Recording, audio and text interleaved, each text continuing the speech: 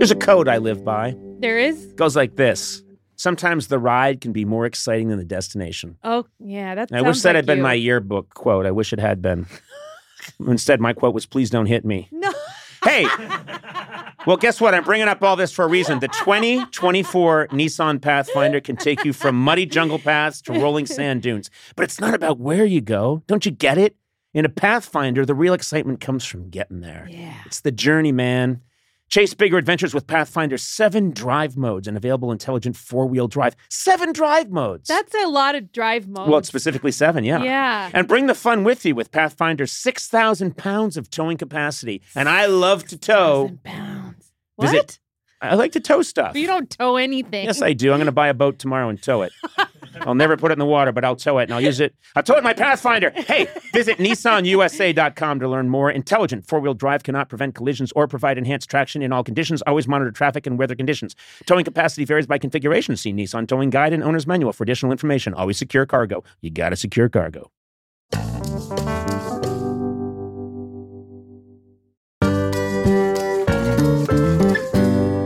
There's a lot to say when buying a new home or car, but only one thing to say that can help you protect them. Like a good neighbor, State Farm is there.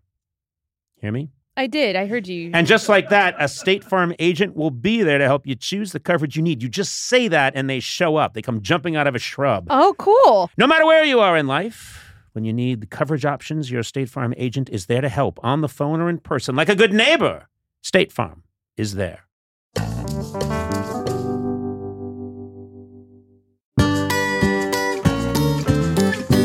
Hi, my name is Tiffany Haddish.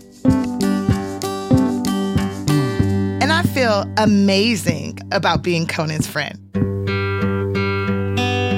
Fall is here, hear the yell, back to school, ring the bell, brand new shoes, walking blues, climb the fence, books and pens. I can tell that we are gonna be friends. Yes, I can tell that we are gonna be friends. Hello and welcome to Conan O'Brien Needs a Friend, the podcast where I, Conan, I'm part of a never-ending quest to find real friends, make connections in a world that I think's gone quite insane. I'm joined today, as always, Mr. Matt Gorley. Hi, Captain. Yep, thank you, sir.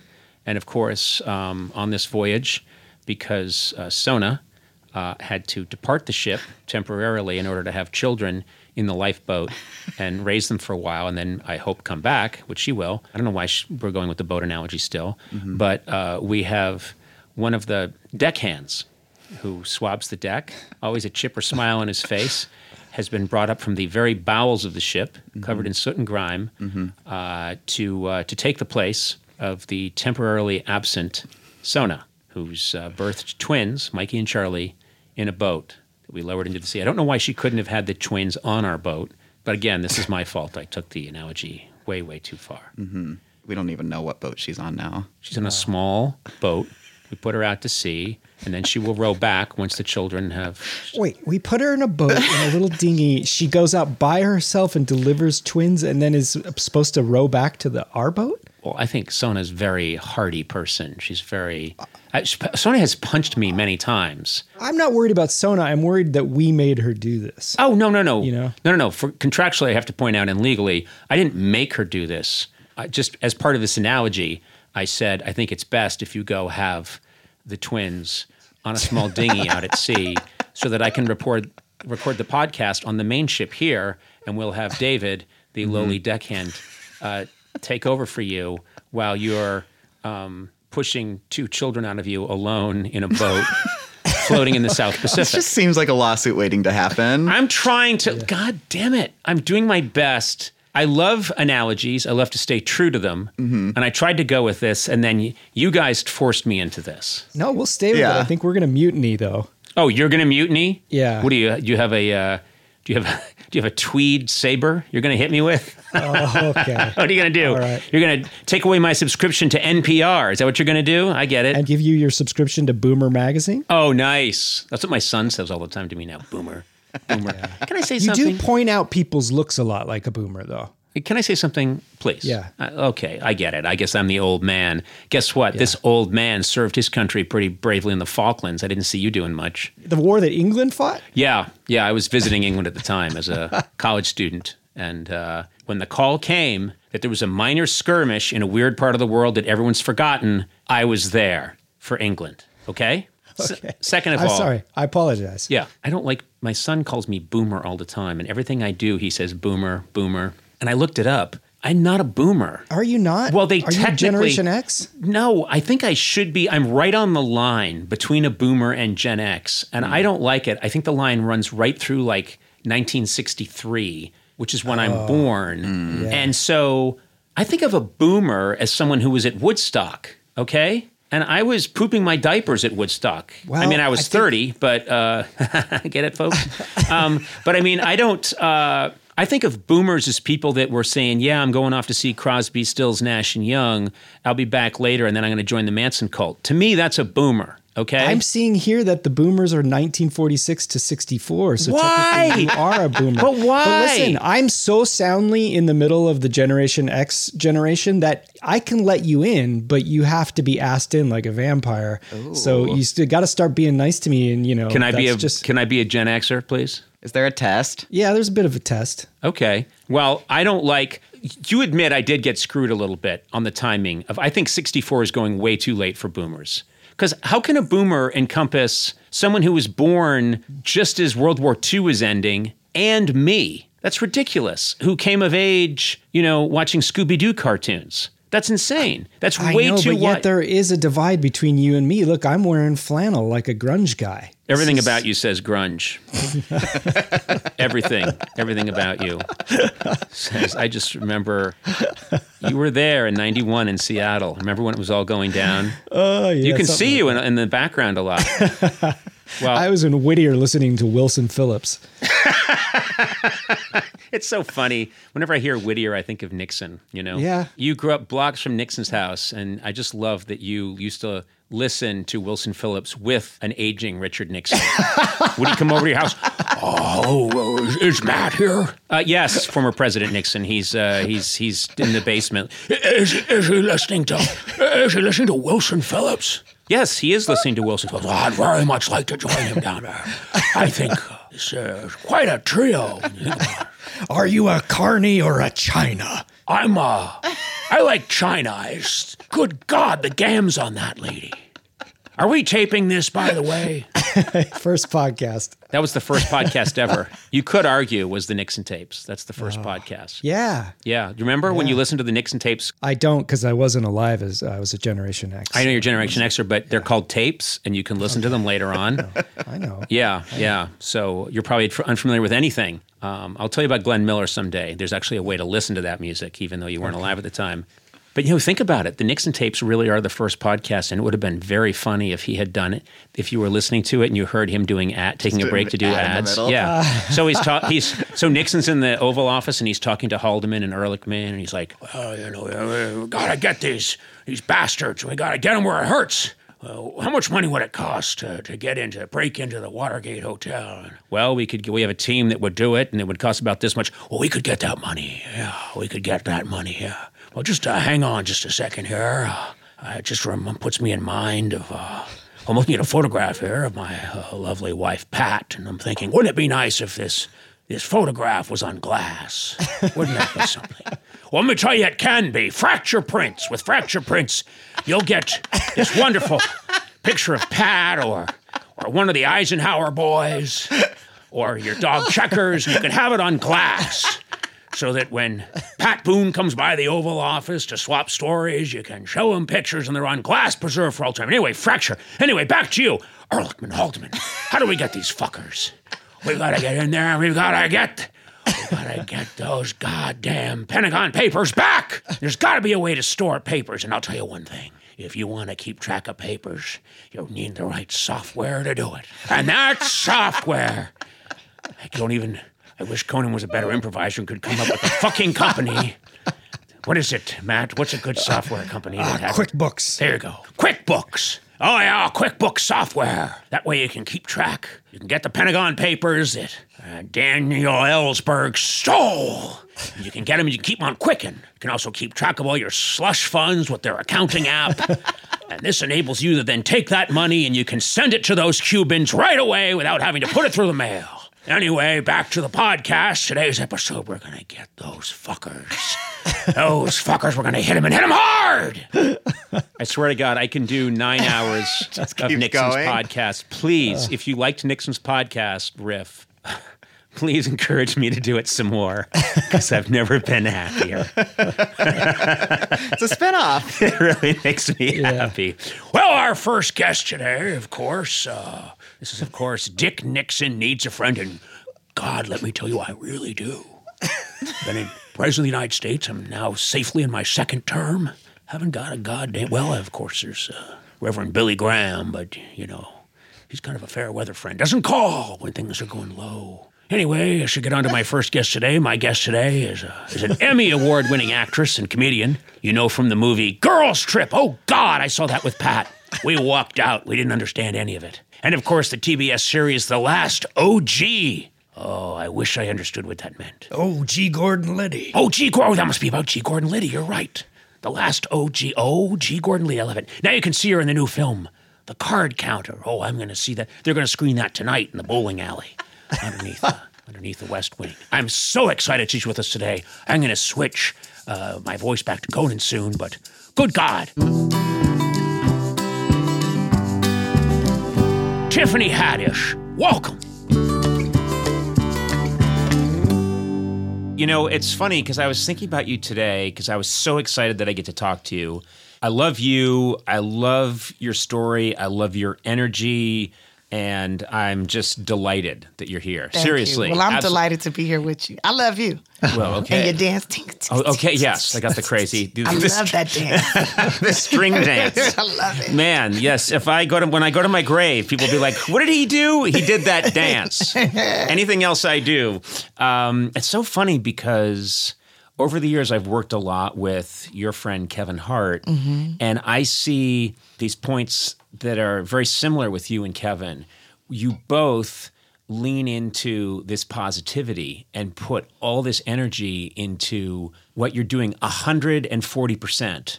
And I believe in that, and I think I don't know if you see that, if you see the ways in which you and Kevin are kind of similar. Oh, yeah. I definitely see how similar we are, but I also see how different we are. But right. Well, you're much taller than Kevin. Well, much taller, way better looking. Also, you don't yell at me. In everything yell. I've ever done with Kevin, all he does is yell at me. Well, because it's like a little man chewing out a giant. You know what I'm saying? It's David and Goliath. Yes, you know? It's true. But for me, I mean, I like to shout and stuff too, but I try to be more sophisticated with it from time to time, especially with men. You know, Yes. I don't want to yell at men unless they do something dumb. Right. And but I am loud, and that's because I'm partially deaf because I've been through things. At least I think I'm partially deaf. Do you really think you're partially deaf? I'm pretty sure I'm deaf in my left ear. I think I talk really loud, and I try to talk softer, but then I feel like no one can hear me, or I'm doing AMSR. You know, I try to talk lower, and I think I'm deaf in my left ear partially because like of the stuff my mom did, because when I used to get slapped, you get slapped, and I think that messed up a little something. But also, I think it's from alcohol because you go partially deaf when you drink, and I think it stayed. Oh, seriously? I don't know. I just made that part up. Well, I was going to say. But think about it. Drunk people are always loud. Yes. Because you become partially deaf when you're intoxicated. Right. And also, I don't know if it's that, but it's also you think everything you're saying is so fantastic, it should be shouted out to the world. Don't you think it's partially that too? Maybe. Or is that cocaine? I don't know. That's I don't know. I've cocaine. never done cocaine. So I've never done cocaine either. But Let's do it now. I know. Fuck no, man. There's been some in the cocaine. So many people are dying off of it, man. I know. But I was thinking about getting some cocaine seeds and growing those in my backyard. And then, because I'm a Wait firm a minute. believer. Cocaine seeds? Yeah. Matt, are there cocaine seeds? Well, isn't it Yes. the cacao plant or whatever? Is that not right? Yeah, it comes from the cocaine plant. Google it. I never thought that there was a cocaine plant. I just don't think of it. Where did cocaine come from? I just thought Do you think Al they Pacino had all of it. Tony It has to come from somewhere. They say it comes from Colombia. That means it's a lot of sun. It's gotta It's the be. equator. I know. I wasn't it thinking. It grows somewhere. I just wasn't And I know thinking. that you can chew on cocaine sticks, and it doesn't get you high like cocaine does, but it gives you energy like Red Bull. Right. Oh, here we Well, go. see- Cocaine is a tropane alkaloid and stimulant drug obtained primarily from the leaves of 2 cocoa species. So I guess You're it right. does. Okay. All So right. you- I get 2 cocoa plants, plant those, grow them myself. Then I smash them up, dehydrate them, smash them up, make the powder, and then make a tea. I don't want you doing this just because we started talking about it on this podcast. Well, I will not be doing any Yeah, cocaine yeah, I until will I not. turn 70. When I turn 70 is when I should be doing hard drugs, because that's when the fibromyalgia will kick up, the arthritis, Yeah. all the poor joints and This stuff. is, this is a great idea that you have, is this idea of, because I've pretty much stayed, completely stayed away from drugs all my life. And I think what you're saying appeals to me, which is maybe 72, 75. I start trying some stuff, not going crazy. Oh, I'm going to go crazy. Okay. Every week, starting on my 70th birthday, I'll try one new drug. I'll write a book about it. It should last about 3 months, maybe 4. But I'm fucking high out my mind. And we'll see what happens. That's why I got to keep my body strong and healthy now. Yeah. So by the time I turn 70, I can try all the drugs and I still live, and I can write a book or do a movie on it. Called it Granny So High. You should write this idea down as a book, because I'm telling you, a lot of people would take it seriously. Right, but then it's like, okay, my first time trying mushrooms, that experience, LSD, acid, cocaine, crack. Okay. Just every week it'll just accelerate. Crystal meth. Yeah. I've already been smoking weed. I'm saving crack for my 90th birthday. And I'm just going to I'm going to go to a real crack den, and I'm going to do crack at 90. I grew up around crack dens, so I'm cool on going to one. I'm going to do it in my mansion Right, that I one day acquire. Because if you're going to do crack, you got to do it like the best of them, okay? Got it. Got it. Whitney did it. Right. And she was in a mansion when she did it. I think. You think. You haven't done a lot of research on this. I haven't. I mean, I just know that she said, where are the receipts? Oh, right.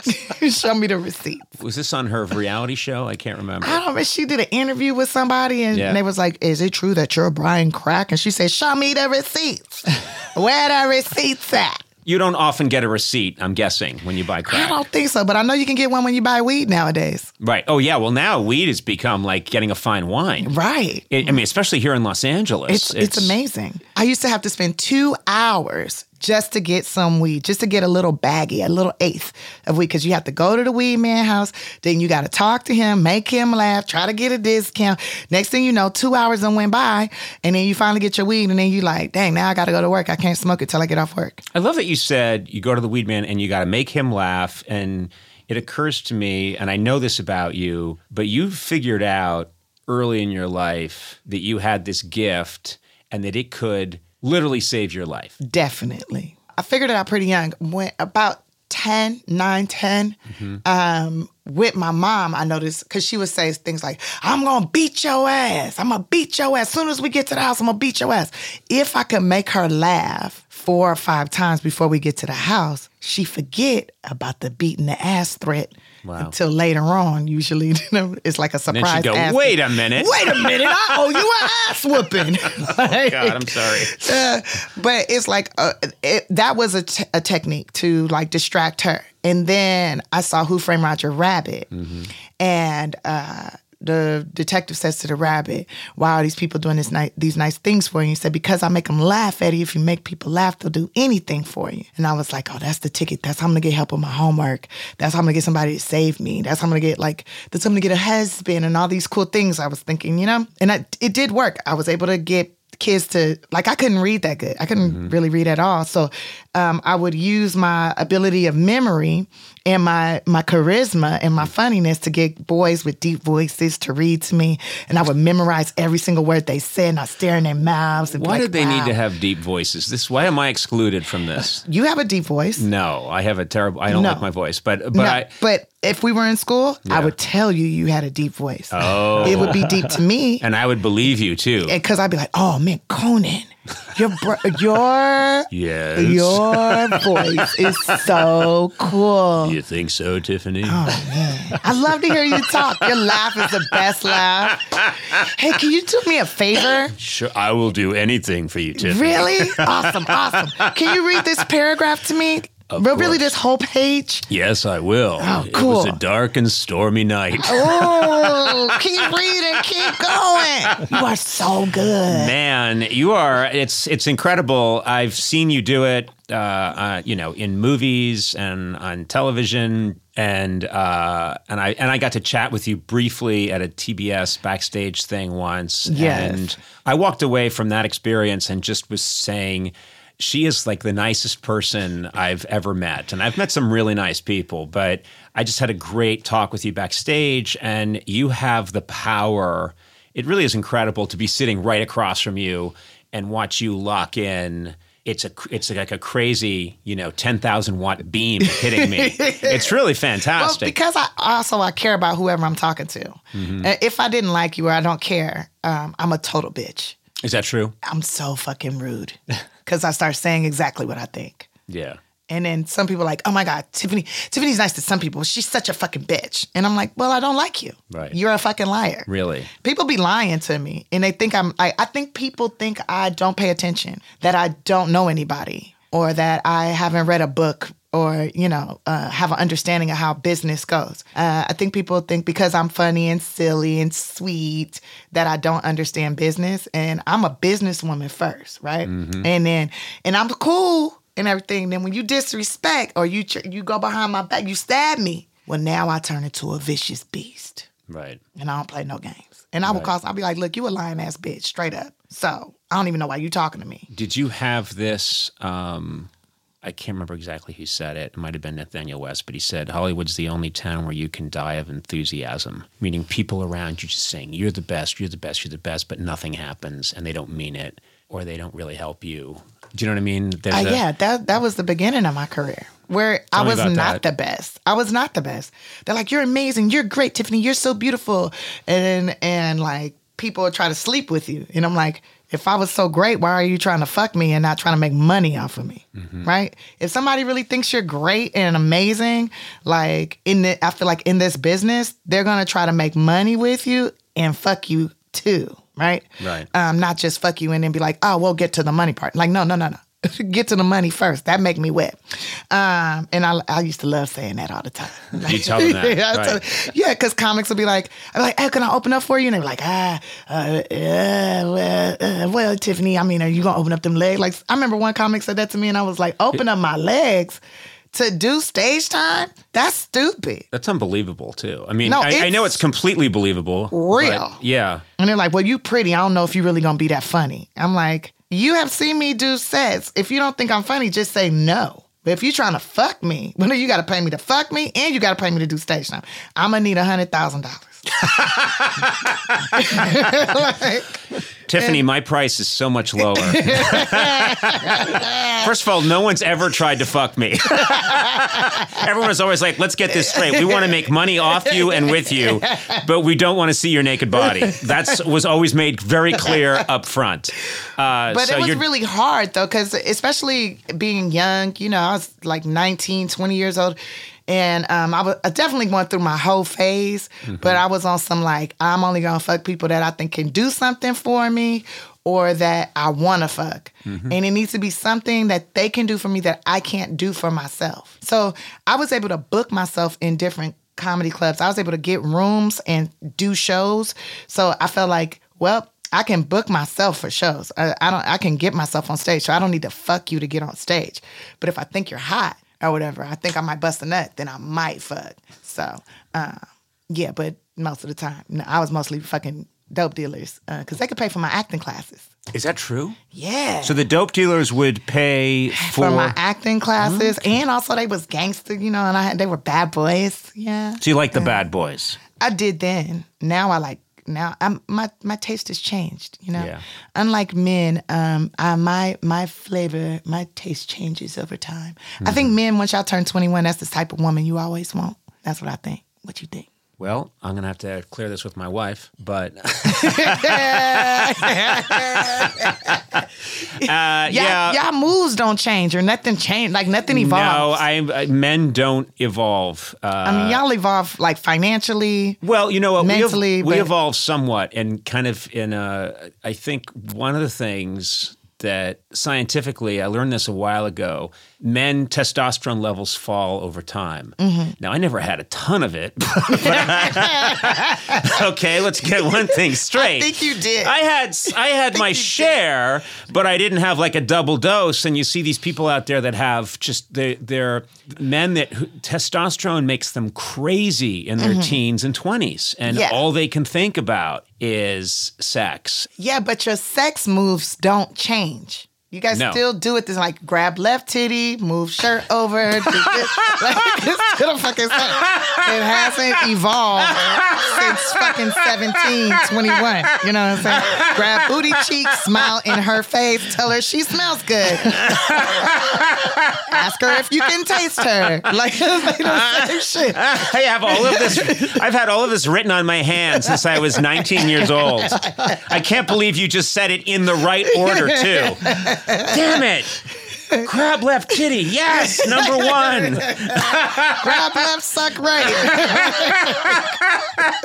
Every now and then it starts to fade out, and I have to rewrite it again in a Sharpie. And my wife's like, "You don't need that anymore, you ass." You're like on automatic. We've been married 20 years. She's like, make a mistake and try something different. Yeah, exactly. Oh my God, yes. Oh but that's my assumption from my experience in life. And I only come to that conclusion because, like, some of the dudes that I slept with when I was, like, 19 and 20, I went ahead and tried out again in my mid to late 30s, and they was doing the same fucking moves. Right. And I was like, you haven't fucked enough bitches to come up with some new shit? Like, don't you watch porn? You ain't getting no new moves, bro? Like, you still doing the same thing? Like, look, that's why I stopped fucking with your ass in the first place, because you was doing these dumbass moves. For your homework, I need you to go watch a lot of porn. I mean, not go to the library, but maybe just try something different. Right. Think outside the box a little bit. Right.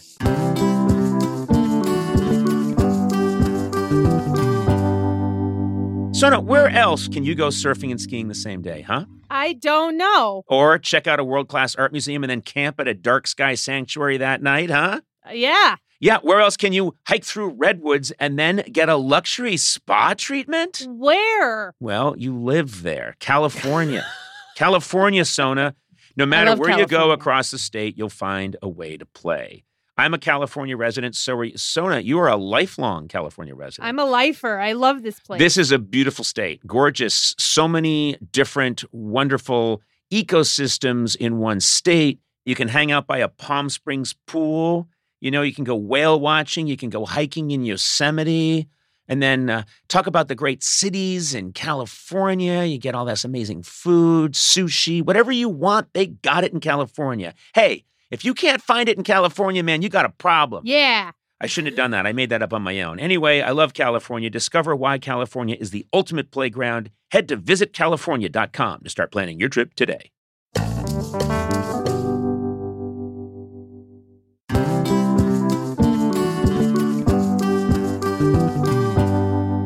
NetSuite is the #1 cloud financial system, bringing accounting, financial management, inventory, HR into one platform and one source of truth. This is unbelievable. I've been talking about this idea for years. I know. I want you to explain it more. I can. Okay. With NetSuite, you reduce IT costs because NetSuite lives in the cloud with no hardware required, access from anywhere. I had this idea years ago. I was telling people, no one listened to me. You cut the cost of maintaining multiple systems. Remember when I said that? Yeah. Because you've got one unified business management suite. You said that. Yeah.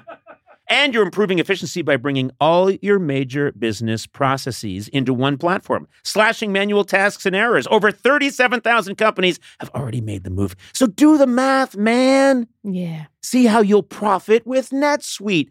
Backed by popular demand, NetSuite has extended its one-of-a-kind flexible financing program for a few more weeks. Head to netsuite.com/Conan, netsuite.com/Conan. I'm going to say it one more time just for emphasis. netsuite.com/Conan.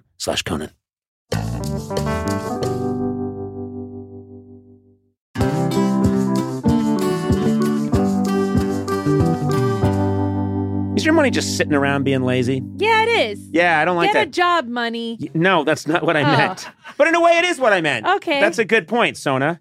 You have hard-earned cash, and it should always be working towards a better financial future for you. Your money shouldn't be sitting around, watching reruns on TV and eating nachos. It should be working for you. Well, guess what? Robinhood pioneered commission-free stock trading over a decade ago. They continue to offer innovative products to help you maximize your money's potential. That's good. You got to have that money working for you, man. Yeah. With over 23 million funded customers, Robinhood is helping people build a better financial future. With Robinhood, it's simple to make investments towards your future goals, whatever those may be. We all have some bucket list items to cross off, and Robinhood has tools to help you pursue them. Investing a small amount now could make a big difference 30 years down the road. That's good. Isn't that a nice thing? Give yourself 30 years from now a gift of what you do now. It's nice to be in the driver's seat and have autonomy when making investments, which is easy to do with Robinhood. Take your financial future by the reins. Download the app or visit Robinhood.com to learn more. Investing involves risk, and loss of principal is possible. Remember that? Other fees may apply. Returns are not guaranteed. Robinhood Financial LLC member, SIPC, is a registered broker-dealer.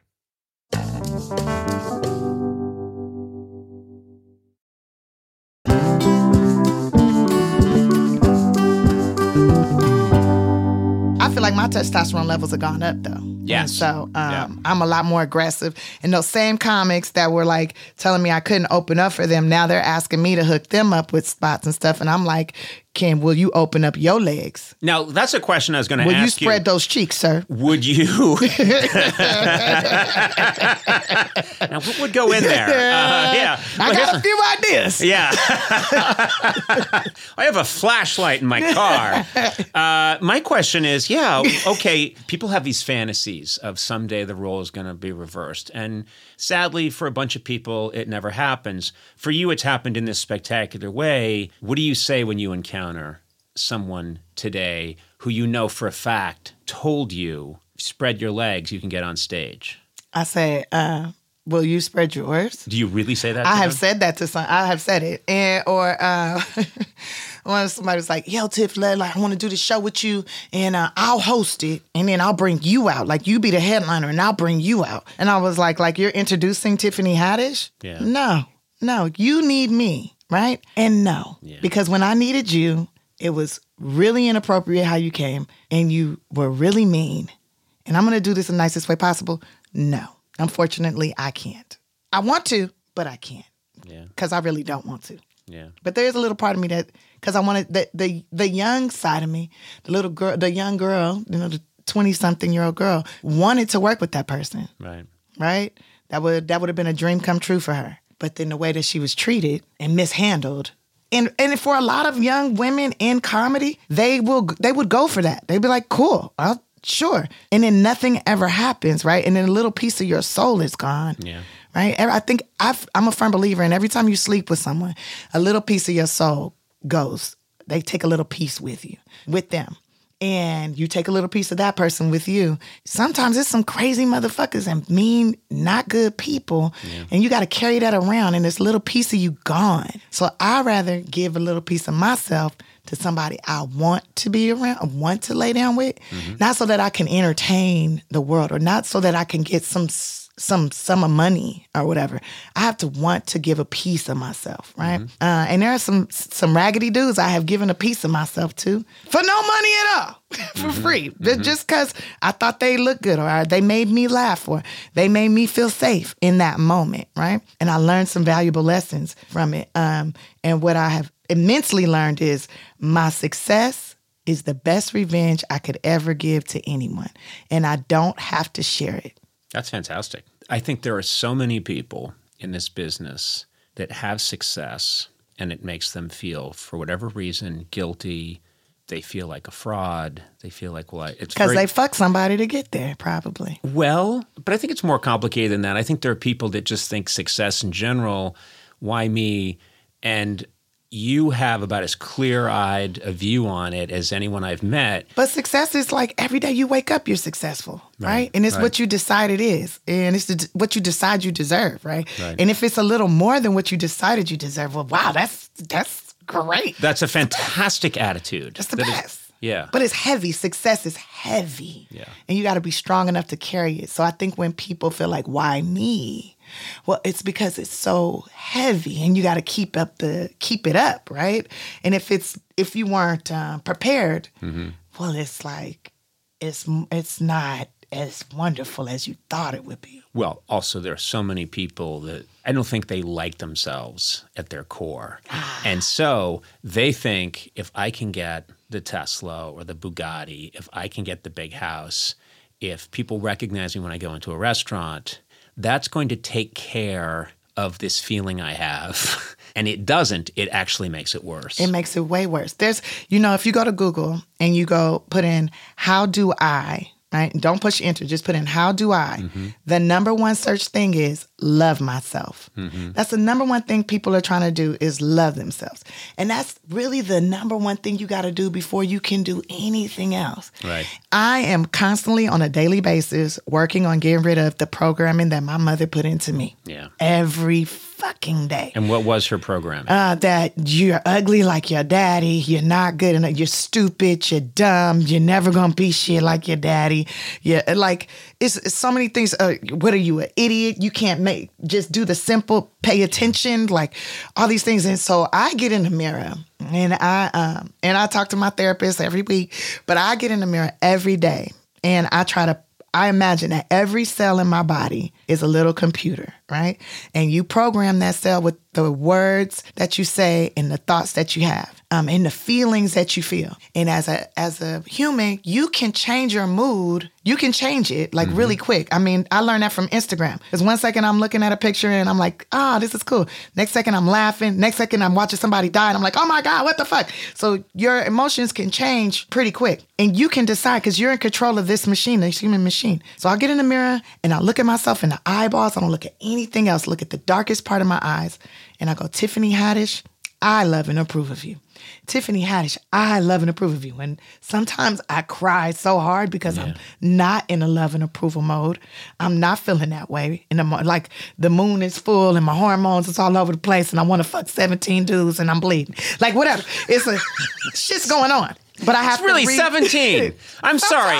I know you're on a roll here, and this is very profound, but 17. Sometimes. I mean, I'm a 40-something-year-old woman, okay? I feel like I'm an 18-year-old boy on the inside. I will fuck everything, but I have integrity and dignity, and I will not. But there's a part of me. 15, maybe, yeah. Poor Common. Yeah. Take your clothes off now. It's like, baby girl, relax, calm down. Do you want some water? Calm down. Do we need to get Common in here to talk you off the ledge? No, I've become strong enough to talk myself off the ledge. But it's just so I think every woman deals with it. Every healthy woman, anyways. When you get to a certain age, you're like, and like you guys are coming down and we're going up. Yes. Like, that's why we got batteries. But back to the profoundness. Solar powered. Sometimes when things get too deep, I crack jokes, so I don't cry. But that's, this is what I admire so much about you is that you are an extremely energized, hardworking, and relentlessly positive person. But you're also wise. You need to have the wisdom sometimes of the things that you've been through, that you carry with you. And I think you do that really beautifully. You contain all of that at the same time, which I think is not an easy thing to do. No, but it's very difficult. And like I forgive, which is I think the hardest thing to do in the world is forgive.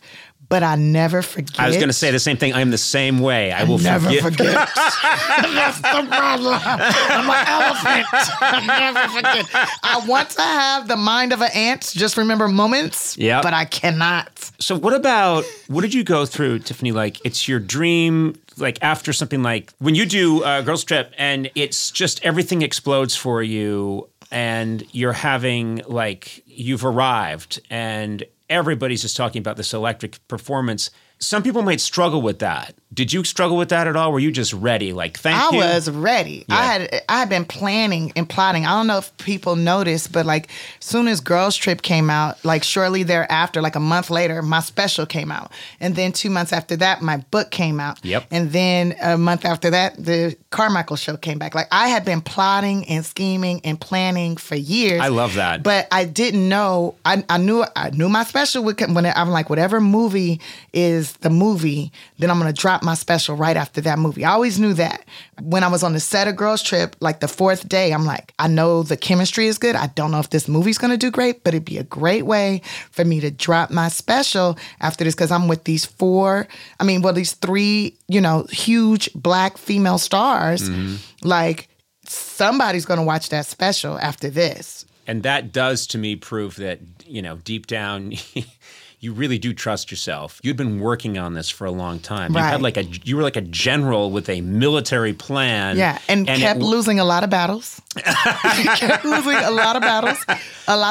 Got a lot of no's. But you know what? You have a great quote on that, which is, the rejection is my protection. Yes. And I love that quote of yours because I know exactly what you're talking about, which is, yes, you got a lot of no's and you got a lot of things that didn't go your way and you made that work for you. Like when SNL, man, I auditioned so many times. I just knew I was going to I would be so good on that show. And they kept telling me no. And I was like, damn, why don't they want me? And then I get to host and I'm like, thank you, God, for not letting me work on this show. Of course. Because I would have went to jail. Yeah. Because I am a control freak. Like, my ideas aren't being heard. I would have quit. I would have I don't know what I would have did. I would have not been good, though. Also, if you could go back in time and you could get SNL, other things changed too. Yeah. So then maybe there is no Girls Trip. Maybe a lot of other things don't happen. And then the way it worked out, you came back to SNL as a host and win an Emmy for it. Right. That's sweeter. Way sweeter. It was the most valuable lesson I ever learned, I feel like, besides how to wipe my ass and wash my body. That was one of the most valuable lessons. Everything that you want is not for you, and you will get what you need in due time. Yes. And there's so many movies and TV shows I've auditioned for that, I'm like, I would walk out of that audition like, I killed it. And then I'll find out they give it to somebody else, and I'm like, what? And then I said, Tiffany, it's okay. You got 2 more auditions tomorrow. You got 3 more auditions. Then I see the show on TV and I'm like, well, thank God I wasn't in that because that's a piece of shit. But also, look at it this way. What if you get, when you're 25, what if you get on a sitcom and you've got a catchphrase and the sitcom does well and everyone knows you as that kooky lady with the catchphrase. Right. And then it goes off the air 2 years later. And then you're trying to reinvent yourself, and people say that line, right, from Silver Spoons or whatever, right. No, the success that you want sometimes can completely screw you over, right, and you have to learn how to reinvent yourself. It's so funny because when I bombed the Miami show, and it was like the only thing they were talking about the New Year's Day. And it was crazy how for 2-3 months, everybody's talking about me bombing, and Cat Williams is talking shit. Everybody's talking this shit. So when I do shoot my special, I said, I'm going to make this a focal point. I'm going to talk about my failure, my bad day at work, because every time I make a mistake, I learn so much from it. And it makes me grow. When I meet people that are perfect, I'm like, oh, they must be an alien. Yeah. Or you're hiding fucking kids in the basement or something. And what's more boring than that, too? Yeah. It's boring. Come on. So I use it to my advantage, then boom, get a Grammy for that. How about them pot of beans? He's talking about, I ain't funny. Cat Williams, where's your motherfucking Grammy, sir? By the way, Cat Williams. My favorite. Yeah. Cat Williams once canceled on my show like 5 minutes before the show. And so we just thought, oh, I hope he's okay. Then we find out from tourists downstairs, he's been hanging around in the lobby on 30 Rock, talking to people and taking pictures. And they went, wait a minute, he's fucking in the lobby? He's having a good time. And he's having a good time talking to people. I actually thought it was very funny. It just... I don't know. I at the time I don't even remember being mad, and I thought that is Cat Williams. Yeah. I can't make it to. Sorry, Conan, I can't make it. I'm enjoying my fans. He didn't say what he was doing. We just heard he can't make it, and we assumed he's in the hotel and he's not feeling whatever. So family, someone died. No, he's in the lobby, one elevator ride away, walking around, shaking hands with people and taking pictures. He's enjoying himself. He's enjoying the fruits of his labor. Yes, and he probably had more fun doing that than talking to me on the late night show. What would have been hilarious is if you guys would have came down with a camera. I didn't know. I didn't find out till later. I would have loved that. That would have been great. If I'd have known, I'd have dashed down there with cameras and said, "Cat, what are you doing?" And I'm sure he would have been hilarious. He would have been like, "Yeah, I didn't want to get on the elevator. It wasn't my thing." It was like, it's my fans. I don't want to leave my fans behind. If we're going to do this interview, we got to do it with all of them around us. These are my people. This is my crew. And then he could roast on them individually. But like, also, he's great. When you talk about making that decision, there'd be so many people, very highly paid people around you who would say, we move on from this. We don't talk about bombing. So many people told me not to talk about it. Don't talk about it. And you know what? They're wrong. Because when you get up there and they say, Tiffany spoke about her bad night and what was going on. Right. Suddenly they love you more than they did before. Right. Or like how one of my friends was like, well, she's not my friend no more, but she was like, I'm going to destroy you. I'm going to tell everybody how you slept with this person and that person. You did this. And I was like, bitch, you ain't read my book? I already talked about it. I already talked about it. You so stupid.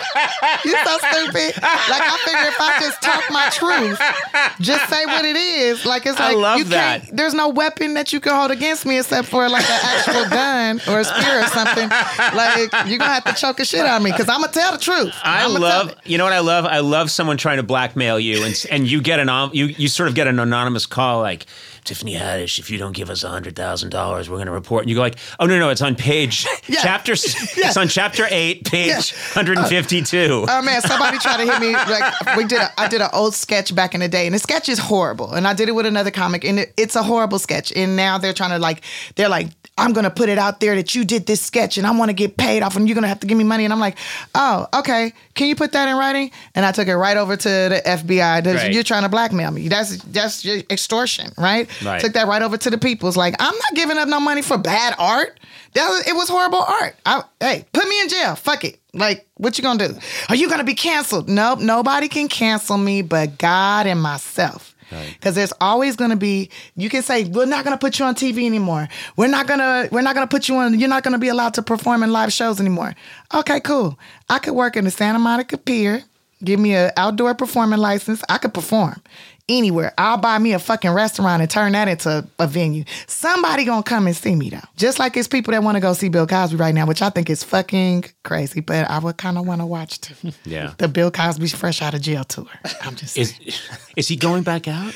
I heard he's going back out. Somebody was telling, and I read about it too. Like promoters were trying to book him for venues, and there's like the woman in me is like, no, don't even partake in that. Don't pay attention to it at all. Right. But the comedian in me is like, if he talk about anything in prison, it's probably gonna be hilarious.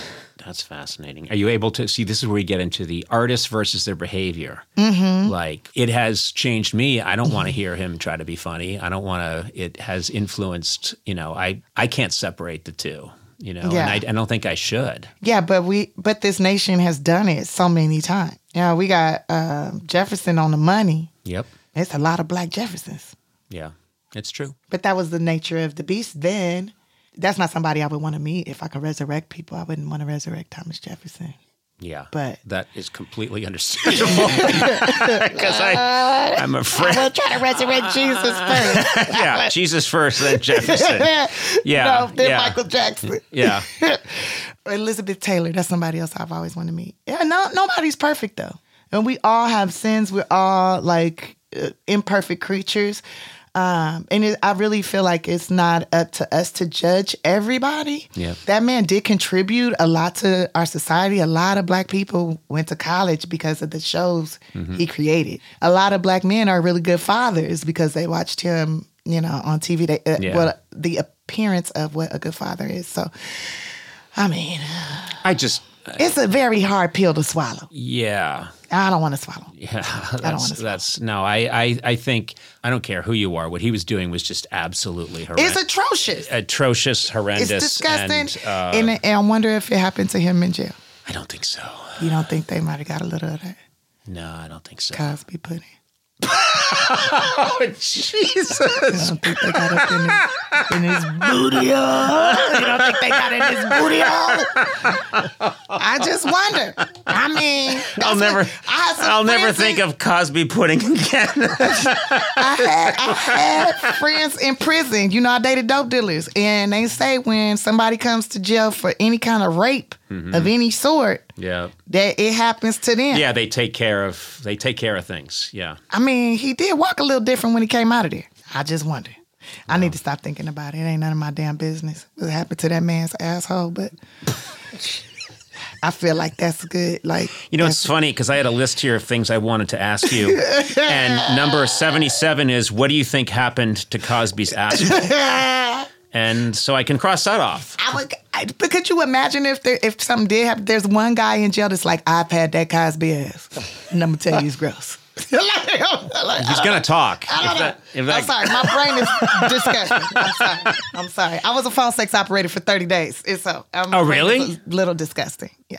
Hey, could I make it in that business? Phone sex operator? You would make so much money. You would make so much. The men that worked, first of all, we are literally 2 buildings down from where I worked as a phone sex operator. And right now, in this podcast studio. We're in this studio, right? Yeah. But like 3-4 buildings down on the corner, I worked as a phone sex operator. It was like a big phone bank situation, and there were a lot of women that worked there, most of them former inmates out of jail. And at that time, this was like the late 1900s. It was 1998. Mm-hmm. And it was very hard to get a job once you come out of prison, right? But it's very easy to get a phone sex operator job. And there were 3 dudes that worked there. They were the top paid people that worked there. They made the most money on this phone sex operator line. Some of them would sound like women, make their voice like women. Some of them just make their voice like a regular dude, and they would be talking to other men. And so I'd be talking to men. You'd be talking to men and women. Okay. You'd be talking to whoever gets patched in on your line. Yeah. And you think I'd be okay? I'm a pretty good improviser. I can go with a scenario. Yeah, you can go with a scenario. So like the caller would call in. First of all, to get the job, they would have you read a script. Mm-hmm. And as long as you could read the whole script, you're good to go. Okay. You don't have to sound super sexy. It's good if you sound sexy and horny and all that stuff, but you don't have to sound like that. Right. Because I don't think I would never necessarily sound sexy and horny. I think you sound like it now. No, I sound constipated. But that's sexy and horny because you're constipated with semen. See? You're constipated with semen, see? Right. Yeah. I think I would be, and you would probably coach me and I would do great. Can you make a girl voice? Yeah. Is that perfect? Good? Yeah. Perfect. Yeah. Yeah. Okay. So, and we could do like a party line together. Yeah. What's your name? My name's Kara. Okay, Kara. Yeah. My name's Patricia. Oh, hi, Patricia. You sound so hot. Yes. Yeah, you're very so hot. We have a caller. Hey, caller. Hey, caller. Hi. What's your name, What's your name? My name's Lance. Ooh, Lance. You're going to pierce something, are you? Yeah, do you have anyone there constipated with semen? Oh, yeah. I think Kara's constipated. I'm very constipated because of the semen back. You hear how her voice is trembling? That's because she's so excited. Yeah. You sound like you live in Pasadena. I do. I would be terrible at this. No. Kara, tell them what you look like, Kara. I'm 6'4". Ooh, wow. Like a model. Oh, I'm 5'2". I'm You could climb her. I'm redhead with freckles. Fire crotch. Yeah. I'm a fireman. Oh, well, you'll put this fire out, I hope. Kara, tell them how big your tits are. Yeah, tell me, men love to Kara. know. Kara, I'd love to know how big your tits are, because typically I'm a grab right, suck left, but I want to change that. Damn it, we're all working off the same playbook. But that's how you do it. Yeah. Well, I want to make sure I talk about this before we go, because we've been messing around a lot and actually talking about, I think, a lot of fascinating stuff. But the thing that you're doing, and I absolutely love this, you're defying people to figure out what you're going to do next. You're saying, because it'd be very easy for you to fall into a slot of, this is what Tiffany Haddish does. And with this new film, The Card Counter, you're saying you're going to see me as an actor. I think I've invested enough money in acting classes that I can do damn near anything. And I'm not too concerned about what others may think. Like, oh, I don't know if that's going to work for Tiffany. I don't know. Really, I mean, it's very against who she is. Well, fucker, who I am is one thing, and my ability to do something else is a whole nother thing. And like, I'm getting ready to hit y'all with some Shakespeare in a minute. I'm going to be talking on a thee, thou, thees, thems, and shimalamadans. I'm learning French. I'm always going to do stand-up comedy. I'll be 80 years old, no teeth, because I did so much crack, and still telling jokes, right? Well, but you love it. You love an audience so much. But I'm looking forward to doing live shows on Broadway one day, But I mean, but to me, the fact that you have proven time and time again, and with your latest movie, you're showing people that that it's a completely different skill set, locking eyes with Oscar Isaac and doing a scene and making it real and bringing that to life in a completely different atmosphere than the one you came up with. Right. It's not easy. I mean, it is, but it's not. Like, I'm so used to doing comedy, right? When I'm doing drama, I feel a little bit bored because I'm so used to like thinking, how can I flip it? What can I do to tickle their soul? How do I penetrate their spirit now? Because I think that's what comedy is. You're like tickling someone's soul. You're sharing a like vibration.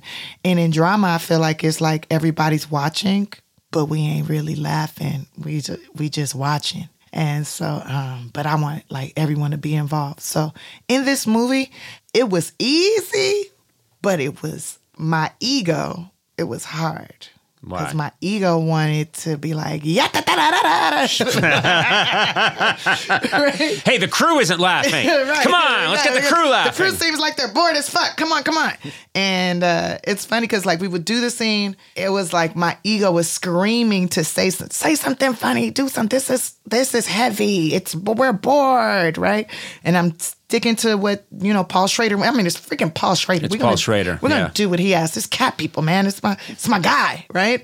And I'm sticking to what he wants. And then he'll say cut. And I'll wait like a whole long beat. And then I'll crack a joke. That's for my ego. To hear just to hear the crew laugh. And to also shake that off. Sure. A little bit. And then Oscar's always like, Tiffany, you're like Jesus. I just want to follow you around. I'm like, really? Or do I make you horny? Probably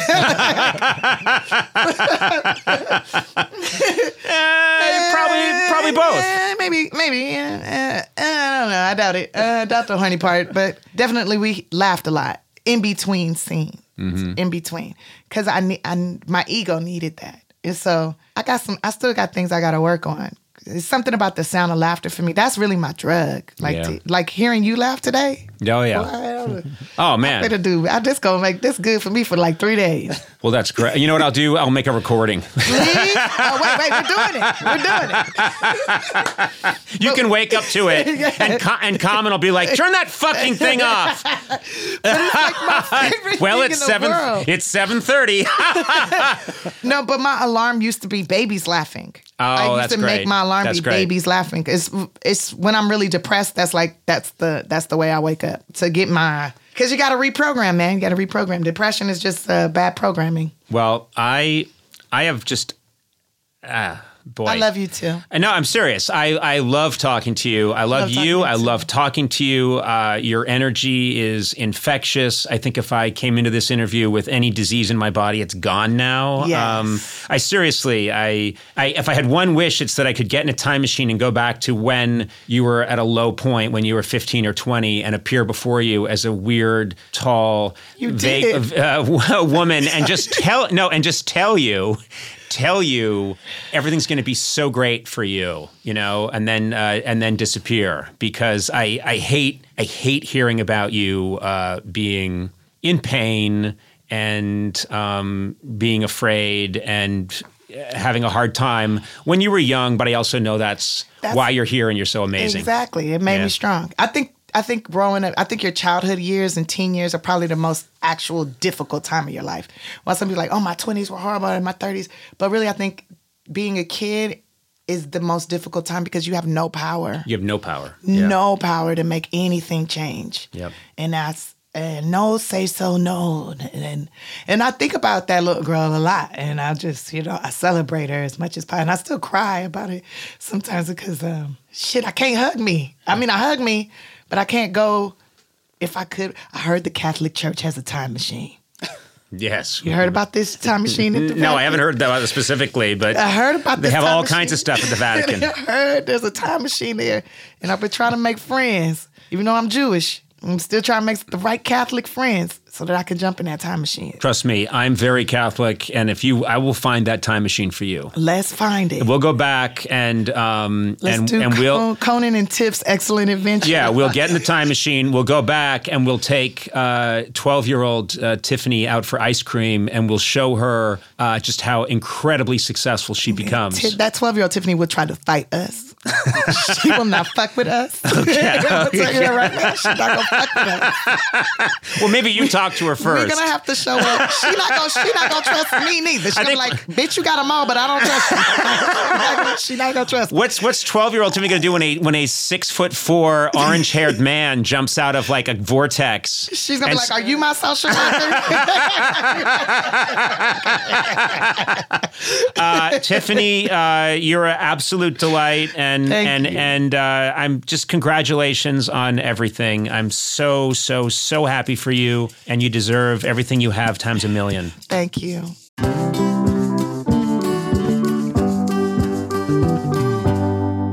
Today's episode is brought to you by Cap'n Crunch. This has meaning for me, okay? Because I grew up as a child obsessed. My brothers and I were obsessed with sugar cereals. We loved Cap'n Crunch. And then when they came out with Cap'n Crunch and Crunch Berries, it was like Oppenheimer. I saw a white light, and I knew that life had changed forever. And true story, I was just back in Boston visiting my brother Neil, and not kidding, he is 2 years older than me. We are grown-ass adults. What do? We sit down at our kitchen table in Brookline, Mass., and we both crack open a box of Cap'n Crunch with Crunch Berries. Oh, my God. And we had it together, multiple bowls, and I was so happy. Oh, it's nice that you have that. It really is. Break away from the ordinary with Cap'n Crunch and bring back the spirit of adventure to your mornings.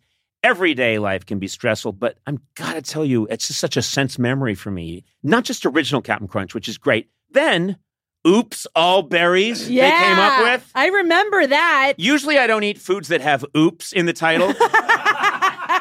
But when they came up with Oops All Berries, I was there. Peanut butter. Oh my God, peanut butter crunch is fantastic. It turns the milk into this cool peanut butter milk. I love it. Join the crew for your next breakfast time crunch venture. That's a word now. Buy Cap'n Crunch's new Cinnamon Crunch now at a retailer near you, and learn more at CaptainCrunch.com. Neil, we made it!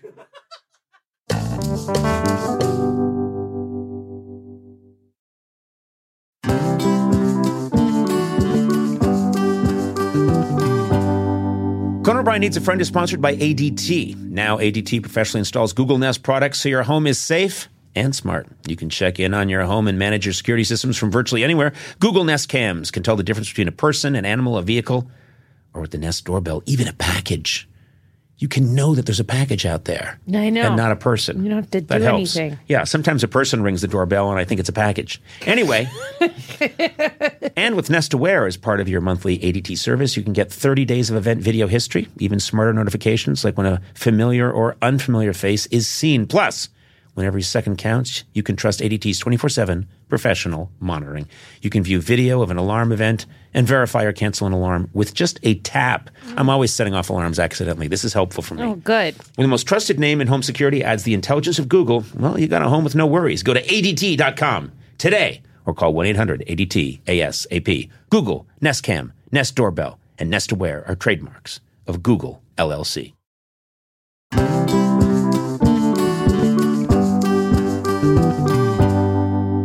Hey, Conan, you know, at the end of every interview with a guest, we flash you a wrap sign, usually through the studio window, right? That's true, yes. That happens because I text Sam and Sam flashes it to you, but Sam has taken it upon himself to create something rather special to do this instead of holding up a paper. So Sam, take it away. Now, normally when he texts me, I stand up and I wave the paper frantically in a way that startles you and the guest. Yes. What I will say, and I'm not criticizing you, Sam, because you're just a guy trying to do his job, trying to do what he was told, and probably not giving it a lot of thought. Well, but anyway, what you've been doing is you write on a giant legal pad in Sharpie, rap, exclamation point, exclamation point, exclamation point, and you wave it around as if it's on fire. Insanely. And what happens is, I've noticed the guests think that you're telling me to wrap it because it's too boring. It looks like you're saying cut it off. Whatever cut subject I wave it on, it seems like that's the offensive. Yes, and I look over and I see the light go out of their eyes. Yeah. We lose the momentum. They think they failed because someone's clearly telling me, let's cut our losses and get out now. Yes. Okay, so after the Michael Keaton episode, I went home, rewatched Batman, and see if this resonates with you. You would obviously be Batman, Gorley would be your Robin, Sona would be your Joker, David is either Superman or Jimmy Olsen. Oh. Right? Definitely Jimmy Olsen. Aaron's your Two-Face, Will is the Riddler, Adam Sachs, who's the guy from Popeye that's always trying to get hamburgers? Oh, Wimpy. Wimpy? Yeah, he would be Wimpy. Wimpy. Yeah. And then I would be Alfred, so I made you a Coco signal to light up now across the wall there instead of me waving a piece of paper. See that light in the shape of your hair? When that... Where? I don't see it. Across the wall, when that lights up... Oh, that! Where Oh my you can God. see, but the guest cannot. Yes! That's time to wrap it up. That's perfect. Because I can see it, but the guest can't. That's correct. You have What's- color options, too. Ooh, there's red. It's red. And now it's sort of a teal and pink. This is fantastic. Now, I know you. There's green. Here's the problem. I know you, Sam. You're going to turn the light on, and then 30 seconds later, if I'm still in the middle of an amazing anecdote with a huge A-list star, you're going to stand up and start waving your hands frantically and pointing towards the light. Even better. After that, I can make it pulse. Whoa. Look at that. So that means like extremely wrap it up or that you're bombing. Oh. Jeez. I love that Batman, when his signal goes off, it's a plea to help the city. Yes. When yours goes off, it's to please stop talking. Yeah. My bat signal is stop yapping. Please stop coming to Gotham. That's a great system. And, you know, There you go. Sam, I thank you. And I'm sorry if it sounded like I was putting you down earlier. You seem like a very bright and capable man who probably, again, as I said before, just was, for some reason, being very thoughtless at a crucial point. Yeah, I think that's a good definition to me. Thoughtless at crucial points. Yeah. I mean, you know, waving a legal pad frantically at Michael Keaton, one of the biggest... And you left a piece off. It says wrap up per Gorley, too. So no matter what I do, it pins it on Matt. Yeah, it's always nice to put in a little legalisms per Gorley in tiny letters.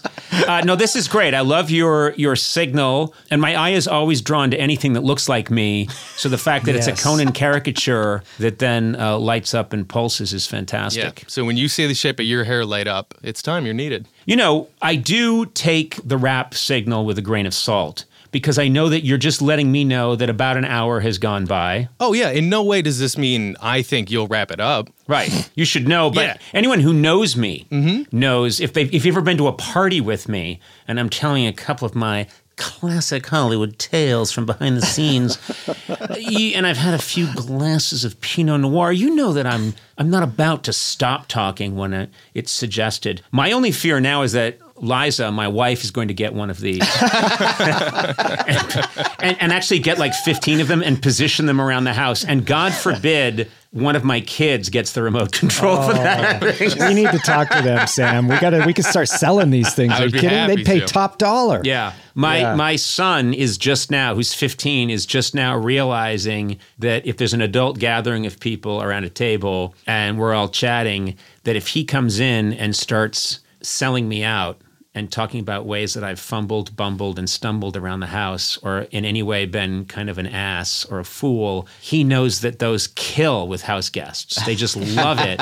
And so he'll come in and start selling me out on those kind of stories, getting huge laughs. And I'm just sitting there, and it's my son. I'm not allowed, I guess we're not allowed to hit them anymore. No, you just have to take it. So, well, that's as good a time as ever to flash the rap signal. No. I want to talk more about... The lights on. I like hitting children. There, I got it out. Every time we're afraid. Listeners, you can see this flashing Conan rap signal on the Team Coco podcast Instagram. Conan O'Brien Needs a Friend. With Conan O'Brien, Sonam Movsesian, and Matt Gorley. Produced by me, Matt Gorley. Executive produced by Adam Sachs, Joanna Solotaroff, and Jeff Ross at Team Coco, and Colin Anderson and Cody Fisher at Earwolf. Theme song by the White Stripes. Incidental music by Jimmy Vivino. Take it away, Jimmy. Our supervising producer is Aaron Blair, and our associate talent producer is Jennifer Samples. Engineering by Will Beckton. Talent booking by Paula Davis, Gina Batista, and Britt Kahn. You can rate and review this show on Apple Podcasts, and you might find your review read on a future episode. Got a question for Conan? Call the Team Coco hotline at 323-451-2821 and leave a message. It too could be featured on a future episode. And if you haven't already, please subscribe to Conan O'Brien Needs a Friend on Apple Podcasts, Stitcher, or wherever fine podcasts are downloaded.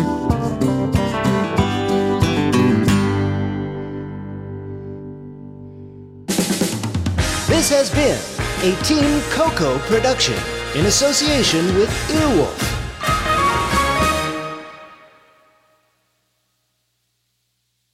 Just in and so good.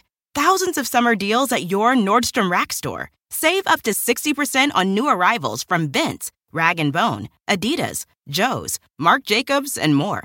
Great brands, great prices every day at Nordstrom Rack. But hurry for first dibs. Get your summer favorites up to 60% off at Nordstrom Rack today. Great brands, great prices. That's why you rack. After the end of a good fight, you deserve an ice-cold reward. Medalla, you put in the hours, the energy, the tough labor. Because you know the bigger the fight, the better the reward. Medalla, the mark of the fighter. Drink responsibly. Beer imported by Crown Imports, Chicago, Illinois.